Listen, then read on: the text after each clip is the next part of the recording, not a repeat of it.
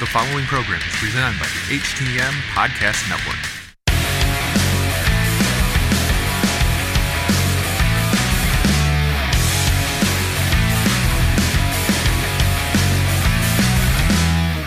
Good evening, everybody. This is Robin Nelson with another edition of Wrestle Podcast. And my guest tonight is Unchained Brandon Day. How's it going, Brandon? Pretty good, man. Glad to be here. All right, that's good. So what have you been up to lately? And after this past weekend, I am just trying to rest and recuperate. I got a couple weeks off that I desperately need, and trying to heal up. All right. Let's tell me a little bit about yourself and where'd you grow up at? I grew up in a small town in Virginia named Stuarts Draft. Lived there most of my life. Went to college around the same area, Bridgewater, Virginia. And it's a small rural town, man. Like, it wasn't really much to it. Still, to this day, isn't much to it. And I kind of lived in every area in Virginia as I got older as an adult. I lived in Richmond for a while. I lived down near the beach for a while. So just kind of a little bit all over there. And I've really only been kind of in the Midwest for a couple of years now. All right. So what influenced you to train to become a pro wrestler? That is all I have ever wanted to be and all I'd ever wanted to do. I don't have a clear memory of what my first memory of wrestling is. I know that when I was 1 or 2 years old, I got one of those My Buddy dolls for Christmas, and there's a video somewhere of me just patiently waiting for somebody who was my dad or my granddad to get it out of the box and give it to me. And when they handed it to me, I slammed it on the floor and jumped on it to pin it. That is priceless. Yeah. So before I could articulate the thought of what do you want to be when you grow up, a professional wrestler was that.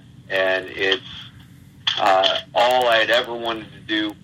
And it's just how and when, and, that was kind of that was everything to me. It was all I was ever obsessed with. I could have cared less about most other things. I mean, I played sports growing up and everything, but at the end of the day, all I wanted to be was a wrestler. That's pretty awesome. So when you started training to be a pro wrestler as well, you were trained by Taz. What was that like, and what did you learn from him? So I trained with Taz. I trained with Taz later on.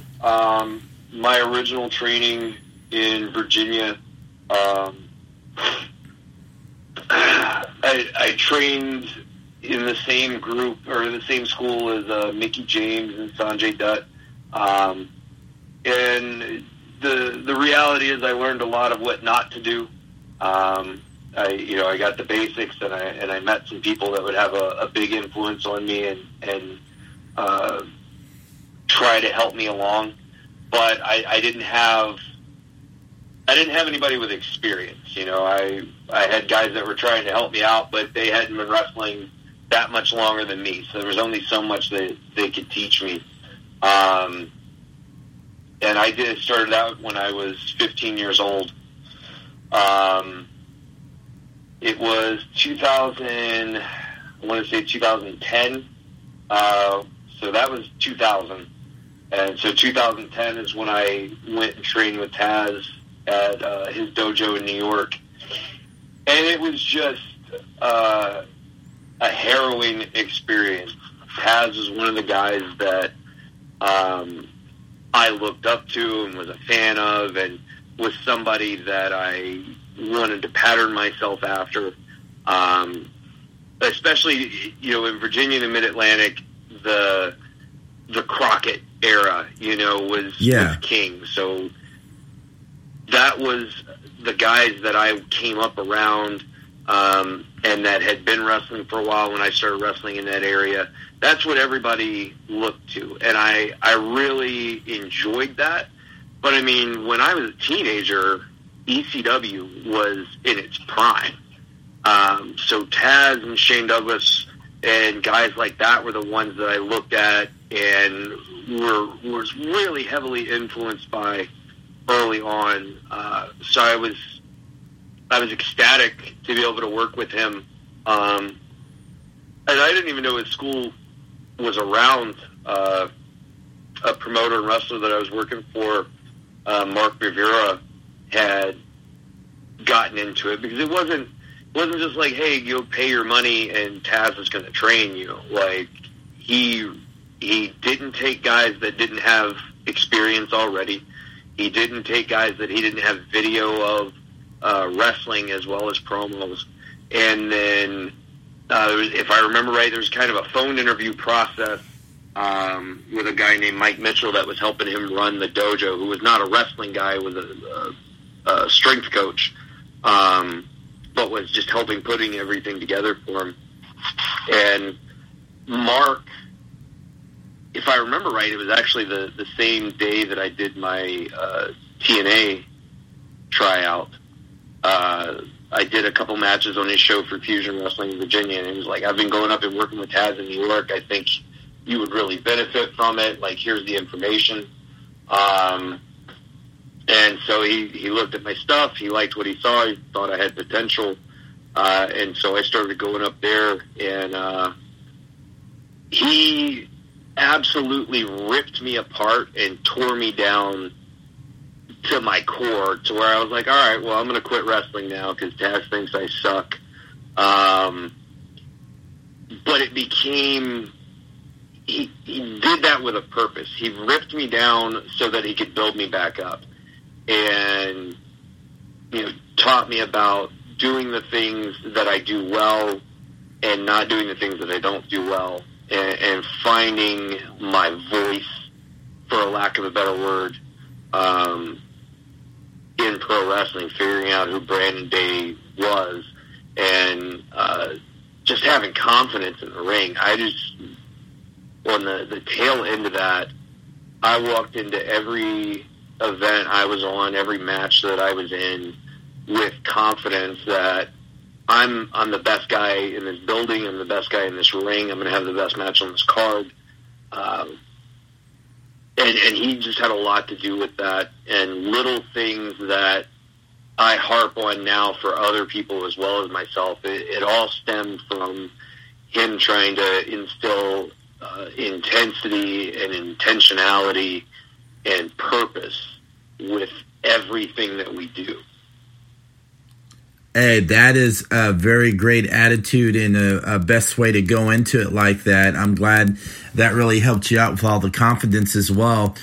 Since you were like very confident as well and feeling good about yourself, wrestling in a ring as well with your confidence, what was, you probably have had a lot, what was one of the most memorable matches and who you had great chemistry with in the ring, where today you can still get in that ring with the same opponent and have a great match and story? So probably, it probably will always go down that way. A guy that I did the Taz Dojo with, Aiden Chambers, and I became a tag team.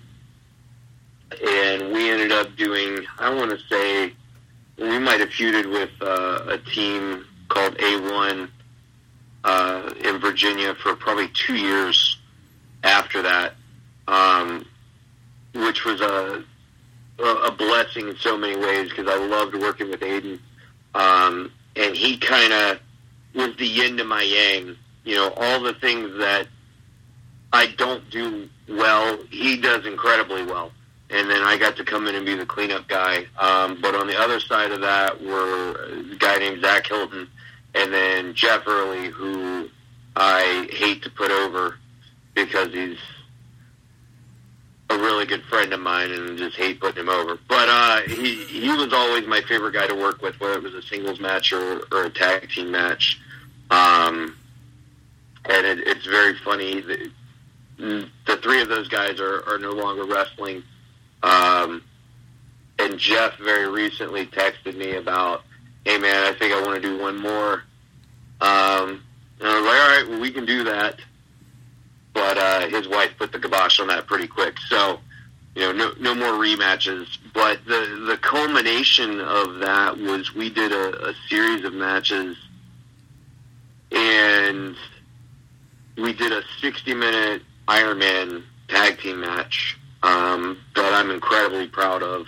I think it was in 2012 or 2013, that I would put up against any tag team match ever, to be honest with you. And so just taking our style of wrestling, which is very fast-paced and very hard-hitting, and being able to do that for 60 minutes was very challenging, but it's something that I think will stand the test of time. And, you're talking about a match on an indie show in Gloucester, Virginia, with a tiny population where we were, we had people come in from other states and put as many people in that building as could hold. And we were the second half of the show. I mean, it was like 3 matches and then our match. And I feel like we really delivered on that. So that's definitely my favorite, my most memorable match, just because of how difficult and challenging it was. And Jeff and I always had incredible chemistry, most of it being based around me throwing him on his head in as many imaginative ways as we could think of. So it was just a lot of fun to work with him. We didn't have a bad match with those guys, to be honest. We wrestled a Ring of Honor match at some point after that, which was a really good match and honestly one of the better matches on the show, and I think that was the worst match we ever did. So it was a great combination of guys that knew their strengths and worked to it to put out the best thing possible. Yeah, speaking of as well as Ring of Honor, didn't you also work with the Young Bucks as well?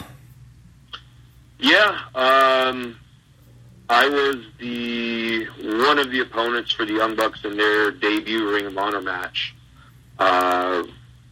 Back when Ring of Honor was on HD TV. So their very first match in the company was against me and Sal Lenaro. That must have been amazing to get in there with them as well. I bet you guys learned a lot from each other. I mean, this was their upstart. If I am recalling correct, I don't think they had been to TNA at that point yet. And I knew who they were, but they were not nearly the kind of name that they are now in wrestling. And they were just, it was a match for me that I knew what my responsibilities were. I knew what I was told from my boss, who at that time was Adam Pearce. And I went out there and did it to the best of my abilities. And hopefully that's not the lasting note I leave in the wrestling business, as I was a benchmark in their careers. But, I feel like I did what I was supposed to do in that circumstance. And, it's one of those things that I'd like to have back, especially given how big they are in wrestling right now, the things that I wish I would have done in that circumstance. But they were good guys. I saw them that was in 2009. I was with Ring of Honor for most of that year. So I got to see a lot of them. And it was a good time. I bet it was. And being part of Ring of Honor, was that a really great place to wrestle at, and was it a great locker room? Man, that's a complicated question. I'll say this, and I just told somebody this the other day. Okay. I made every mistake that a professional wrestler probably could make in my time in Ring of Honor. And I didn't do myself any favors in a lot of ways. Not in the ring. That was the only place where I felt perfectly fine, like everything was going well. But it was a very strange time because Adam Pearce was the booker at the time, and he knew me. We knew each other from, especially when he was NWA World Champion, he would come through and work with us a lot. And I had a good relationship with him. And the bottom line was he was trying to get me a job. He was getting me on the shows. I was being booked. I was wrestling on virtually every show they had on the East Coast. He was getting me matches on TV. And the idea was, let's get you a real job where you're a full-time member of the roster. And knowing that, I didn't have the right attitude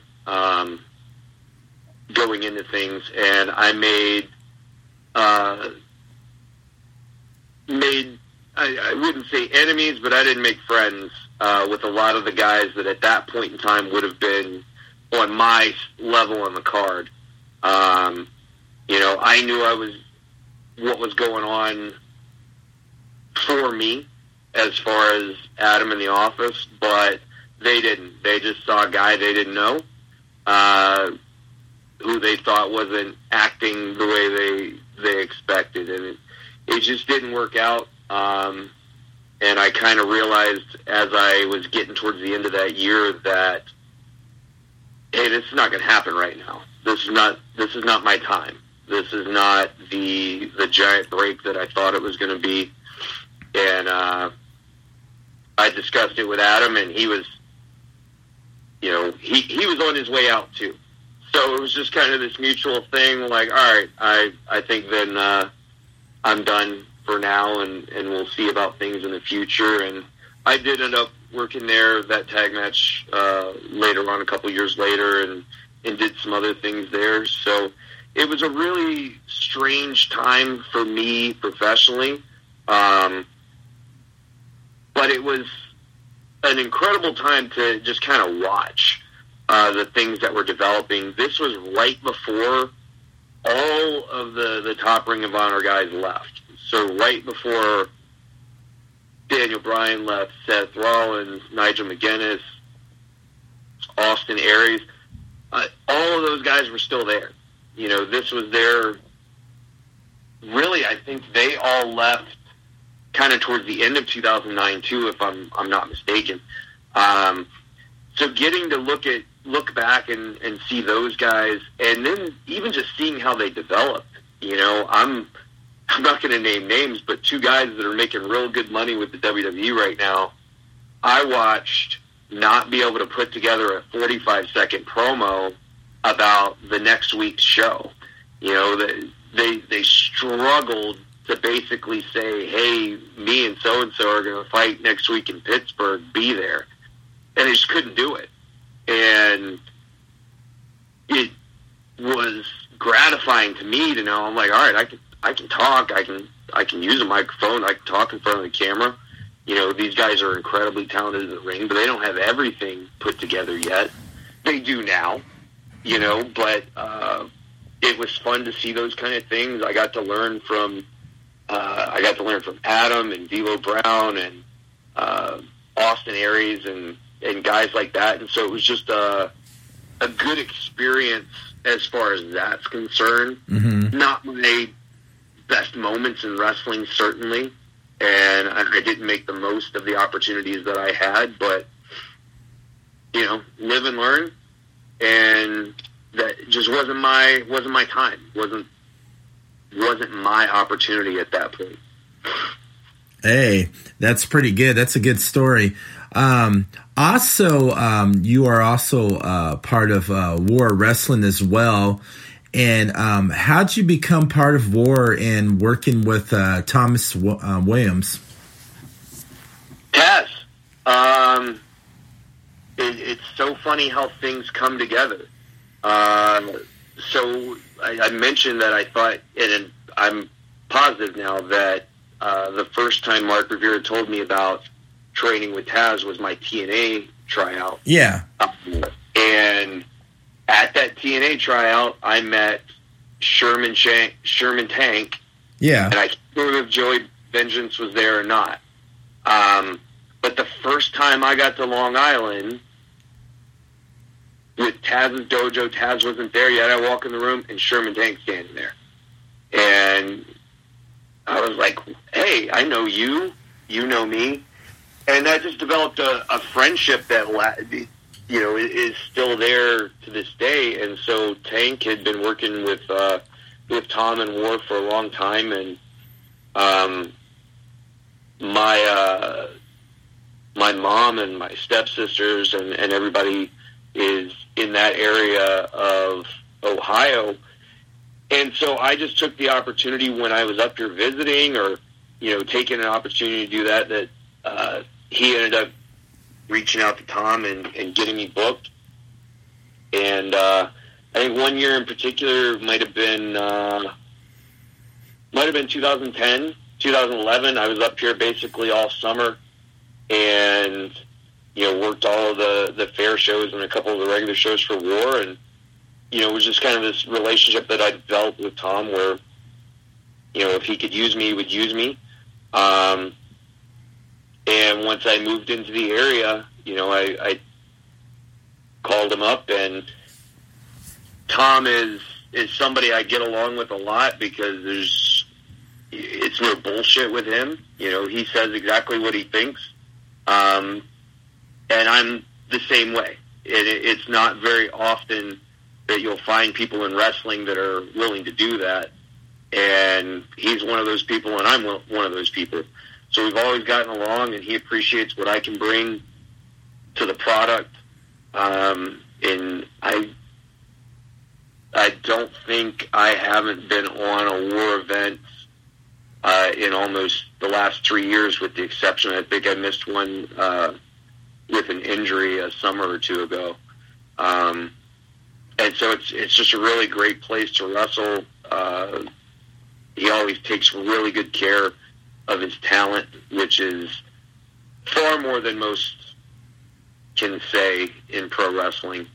And I really appreciate all the opportunities I have there and all the opportunities I've gotten from there.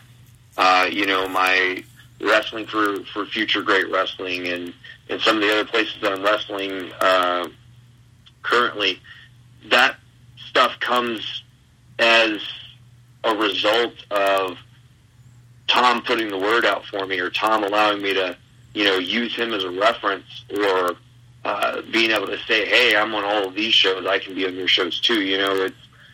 I owe a lot of what I'm doing right now to being on the War roster so consistently for the last couple of years.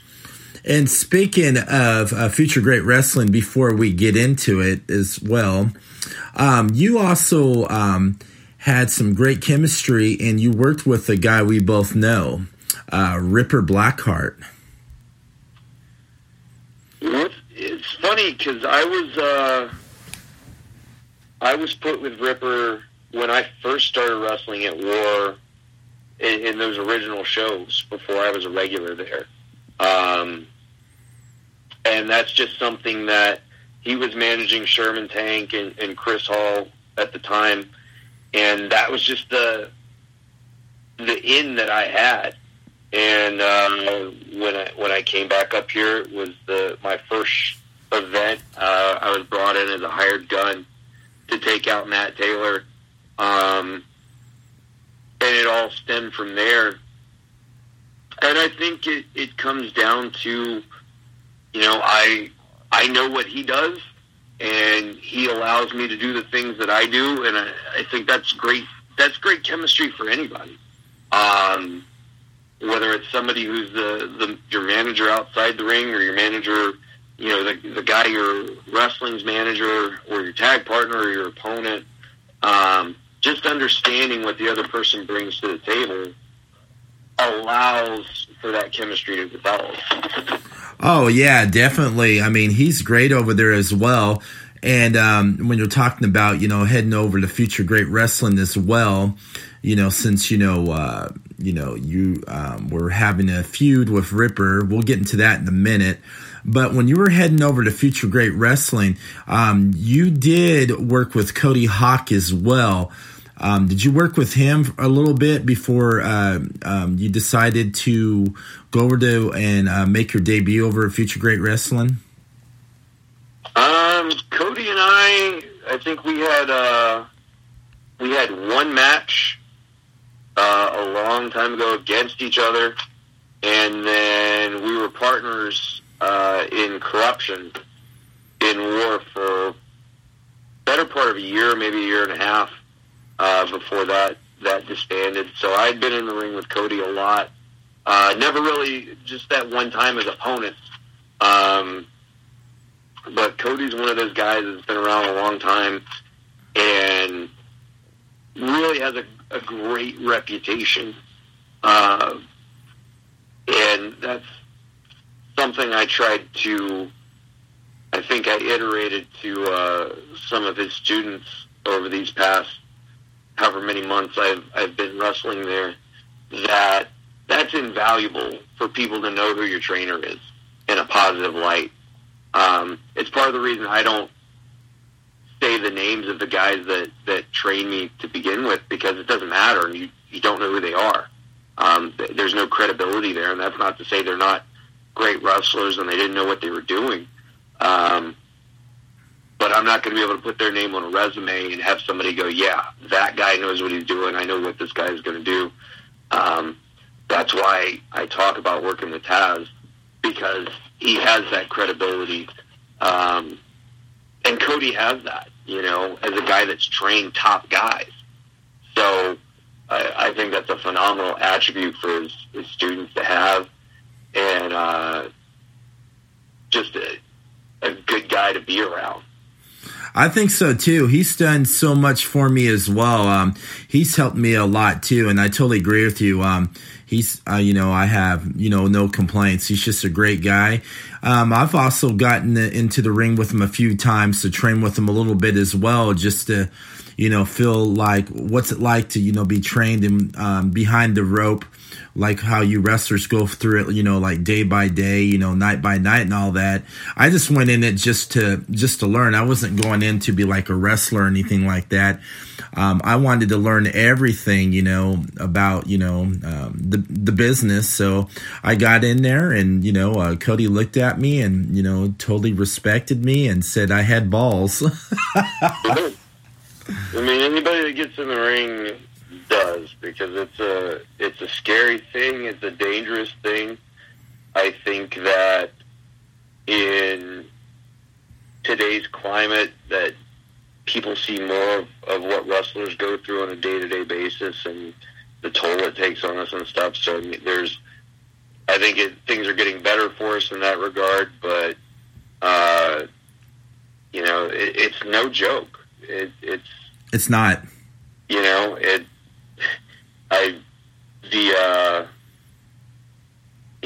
We can get into it as we go through it, but this time off that I'm getting right now is, it's a result of being in the ring. It's a result of being in the ring for 19 years, but it's a result of being in the ring a lot over the last 6 months. And it's just nothing to be taken lightly by anybody. I totally agree with you as well on that. And, I learned a lot, that's why, I'm part of Future Great Wrestling. Cody opened up my eyes to a lot of things, like how you probably learned some stuff from him as well. So when you finally came over to FGW, what were you thinking at the time to come to this great promotion that is really growing here in the Cincinnati area? And then speaking of Ripper, which we're talking about, you got in there and started feuding with him, and then from there you've been working with his son in the ring.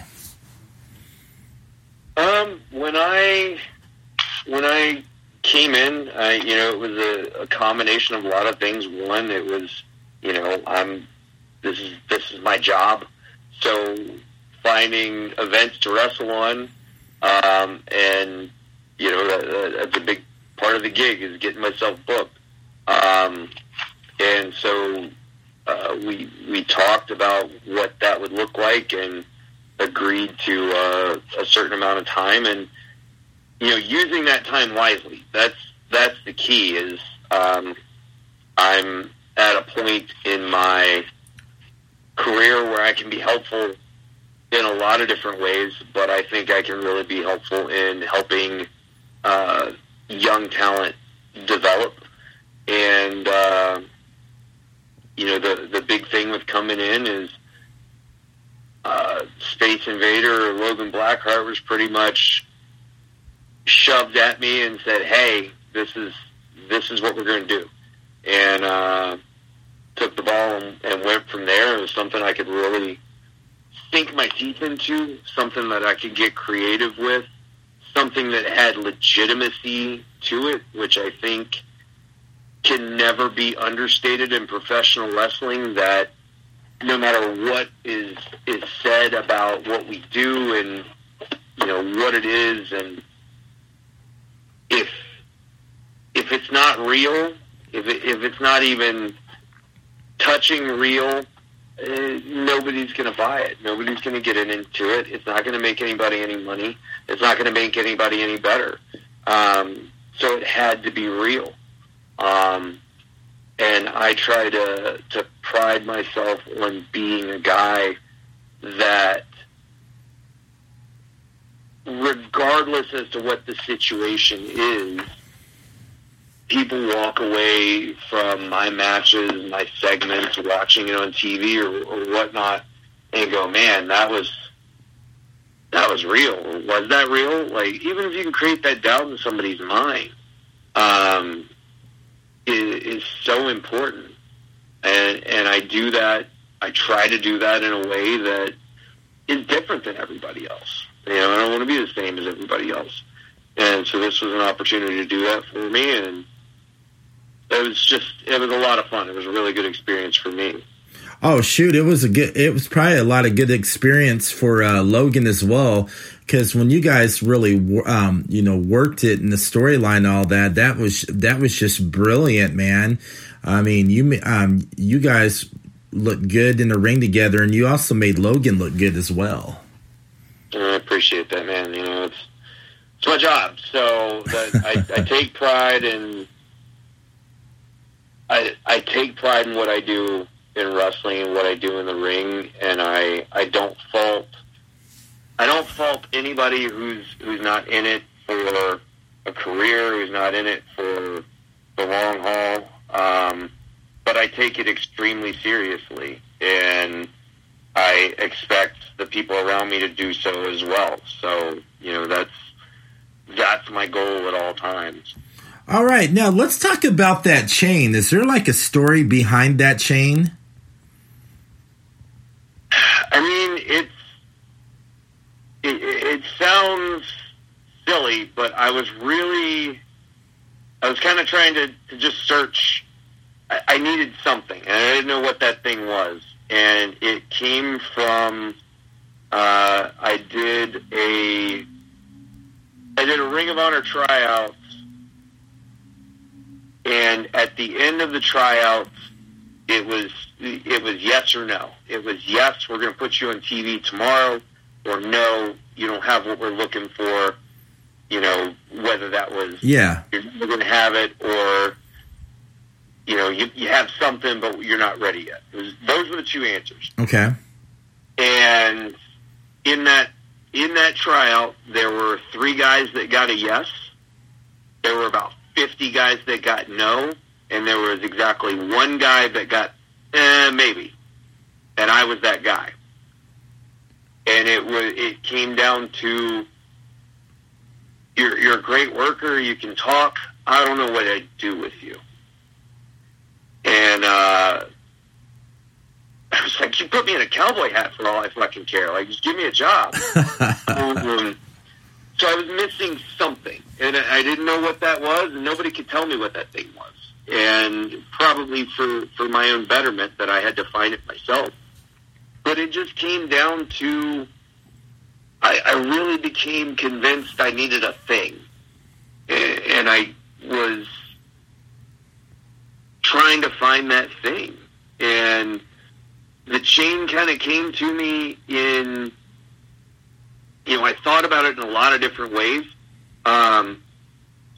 It was, all right, here's this thing that I can use.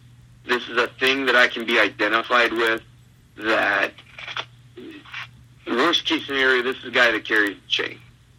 But it was so much more than that for me, because it really opened up just the scope of who Brandon Day is. It might be the mean guy that carries the chain and beats people up with it, but the real meaning behind it is about not being chained. It's about being free. It's about being unchained, unfettered, not bound to the expectations or the rules of anybody else. And a lot of it stems from that conversation where I don't know what I'd do with you. Well, fuck you. What I'd do with me is put me in a ring, put me on TV, and let me make you money, because I'm a damn good professional wrestler. And it was that mindset that I keep trying to adhere to what other people want me to be and what other people want me to do. It's like when somebody asks me, hey, are you a good guy or a bad guy? I'm neither. I'm Brandon Day. And Brandon Day is the same today, tomorrow, and the next day, because he's not going to fit into the box that everybody else fits into. And there's arguments against that, and I see those arguments about how people would, say there needs to be white and black in wrestling. But I found a way to walk that gray line. And part of that was me trying to find myself for so long, with Taz helping me find a big part of that. And I think picking up that chain and it just feeling natural and feeling like this is something that I could get behind,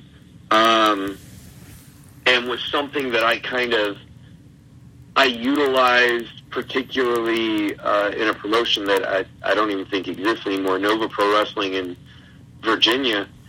And it just took off. And it started to become the thing that I identified myself with. And, at the end of the day, no matter what situation I'm put in professional wrestling, I've got this 15-foot chain with me at all times. There's a way to make it work, whatever route I need to go, I can utilize with that. And it just gives me the ability to tap into that side of me. It's hard to explain that it took me 15 years to pick up the chain and feel like I found myself. But that's just the case. It's, it was me finding the object, but then at the same time, the object kind of defined the characteristics about me that I thought were there all along, just to intensify them. Hey, that is a great story. I was just curious about the chain. That's good. I mean, it's perfect for you. When Brandon Day's not in the ring, what do you enjoy doing outside the ring? I'm a homebody, man. I stay at home. I wrestle a lot. I go to the gym a lot, and then I come home and watch Arrow. That's all I do. I don't have,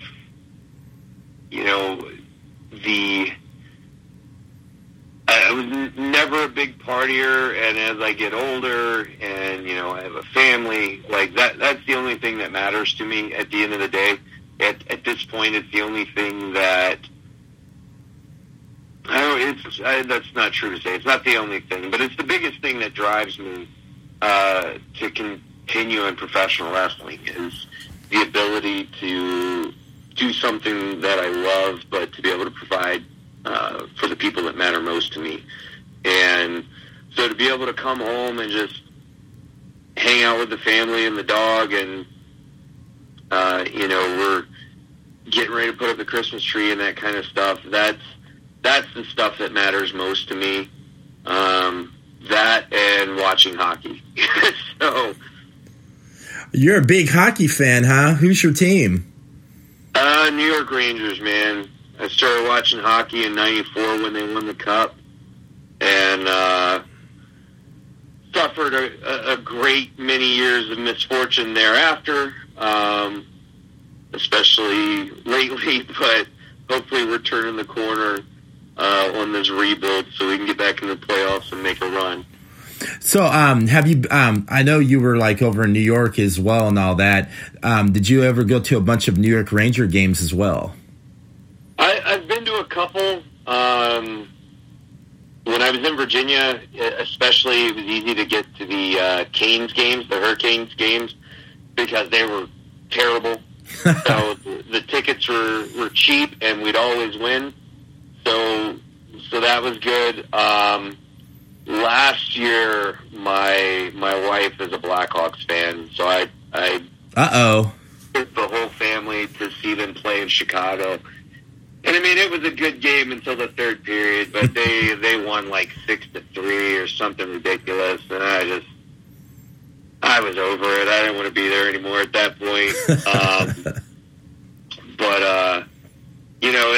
it's one of the things that she and I bonded over, and it's, my kid's a Rangers fan, much to her displeasure. So it's a lot of fun to do that, and looking forward to hopefully getting some more games this season. Hey, that's pretty awesome. That's cool. How you, what you just mentioned, how you like Arrow. I love Arrow, and it's sad it's its final season. Right. I'm only in season 2, man. Like I started watching it. It was one of those shows where, like, a big Supernatural fan, and back in the day, Buffy and Angel and those type of shows, Agents of S.H.I.E.L.D., stuff like that. So really into those types of things, and it's just one of those things where I'm like, this is something we haven't watched. I hear it's good. This guy wrestles every once in a while. Like, we should watch it, and just really got hooked. So it's about halfway through season 2 now, knocking out like 3 episodes a night. So we'll catch up soon. Oh, you will. You're going to enjoy it. You're going to see Oliver mature and be more of a badass. And like I said, this season, it's its final season, so you'll eventually see it as well.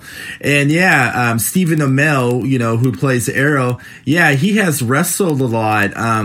When they finally did All In for the very first time before AEW was born, me and David Stockwell, my best friend, we went up to Chicago and saw All In for the very first time, and we saw Stephen Amell get in the wrestling ring as well. And he's not a bad athlete in the ring as well. I mean, he does his own stunts. And the funny thing about Stephen Amell is he's getting ready to do a show on the Starz cable channel where he plays a professional wrestler. I had heard about that, so I'm interested in seeing that. I remember, I think I read something about why he doesn't wrestle more often, and it makes a lot of sense. He got hurt the last time he was on a show, and it stopped production on the show.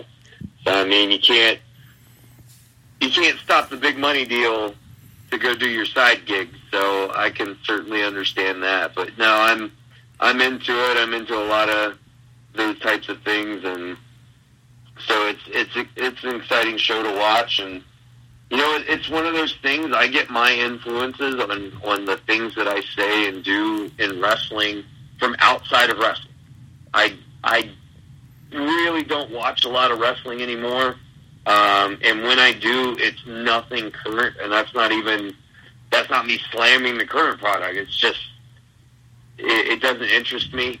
And I don't want to be influenced by what's happening now. Yeah, I know what you're saying. Everybody else is doing it.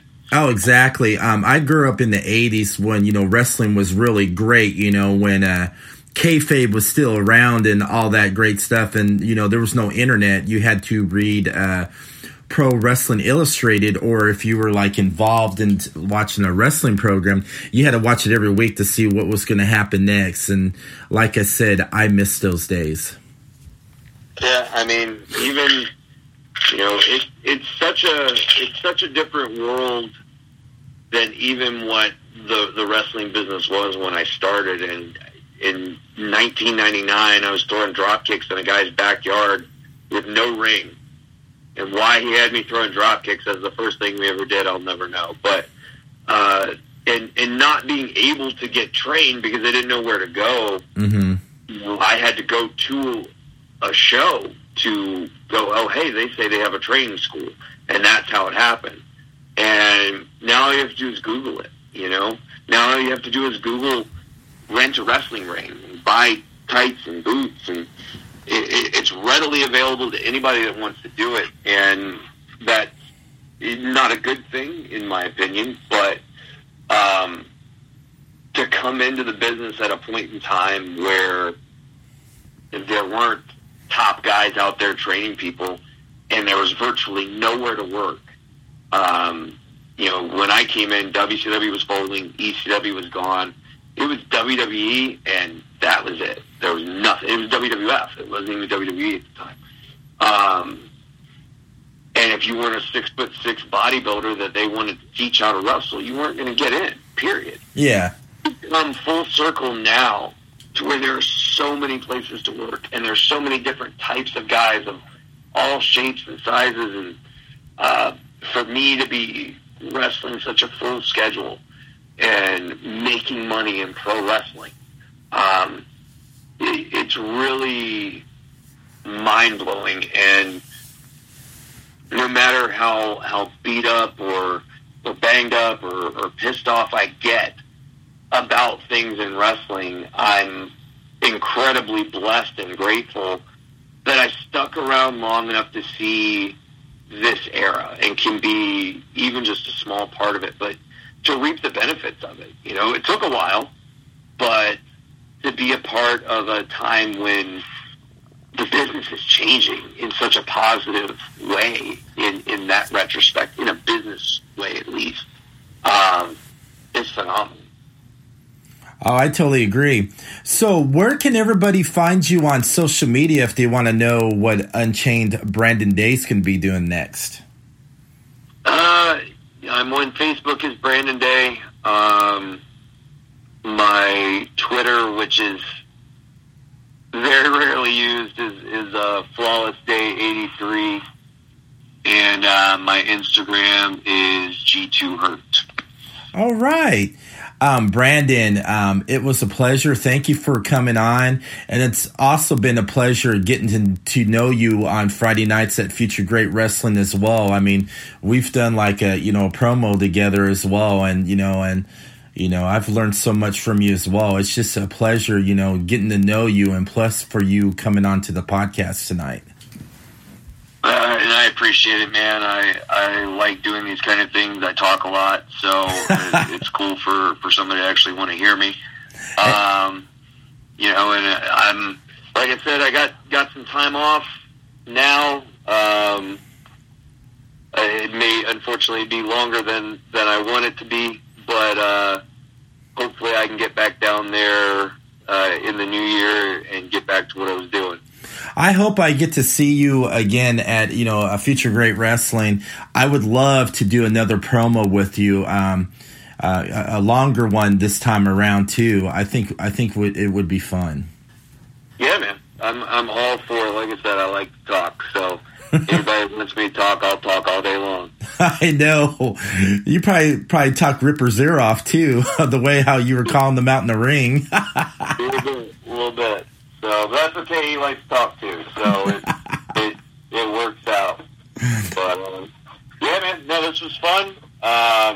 Everybody can come make sure they go out and see the Future Great Wrestling shows that are there in Hamilton, and then check out the show on Wednesday nights, the culmination of this, I think, almost 8-week-long battle with Ripper and Logan Blackheart reaches its conclusion, something that I feel pretty proud of. So, everybody check that out, and then just check my social media about where I'm going to be next. Like I said, I got a couple weeks off. I think I'll be back at Powerbomb Wrestling here in 2 weeks on... Man, it's late at night. I don't know what time it is. But 24th, there in Toledo, be the next event that I'm on. Nice. And, yeah, man, appreciate you having me on. Oh, anytime. Everybody else, thank you for listening to Wrestle Popcast. You can follow Wrestle Popcast on Facebook at Wrestle Popcast 1, Twitter at Wrestle Popcast, and you can listen to my episodes on Spotify, Spreaker, Apple Podcasts, iHeartRadio, Podcast City at podcastcity.net, and everybody have a great evening.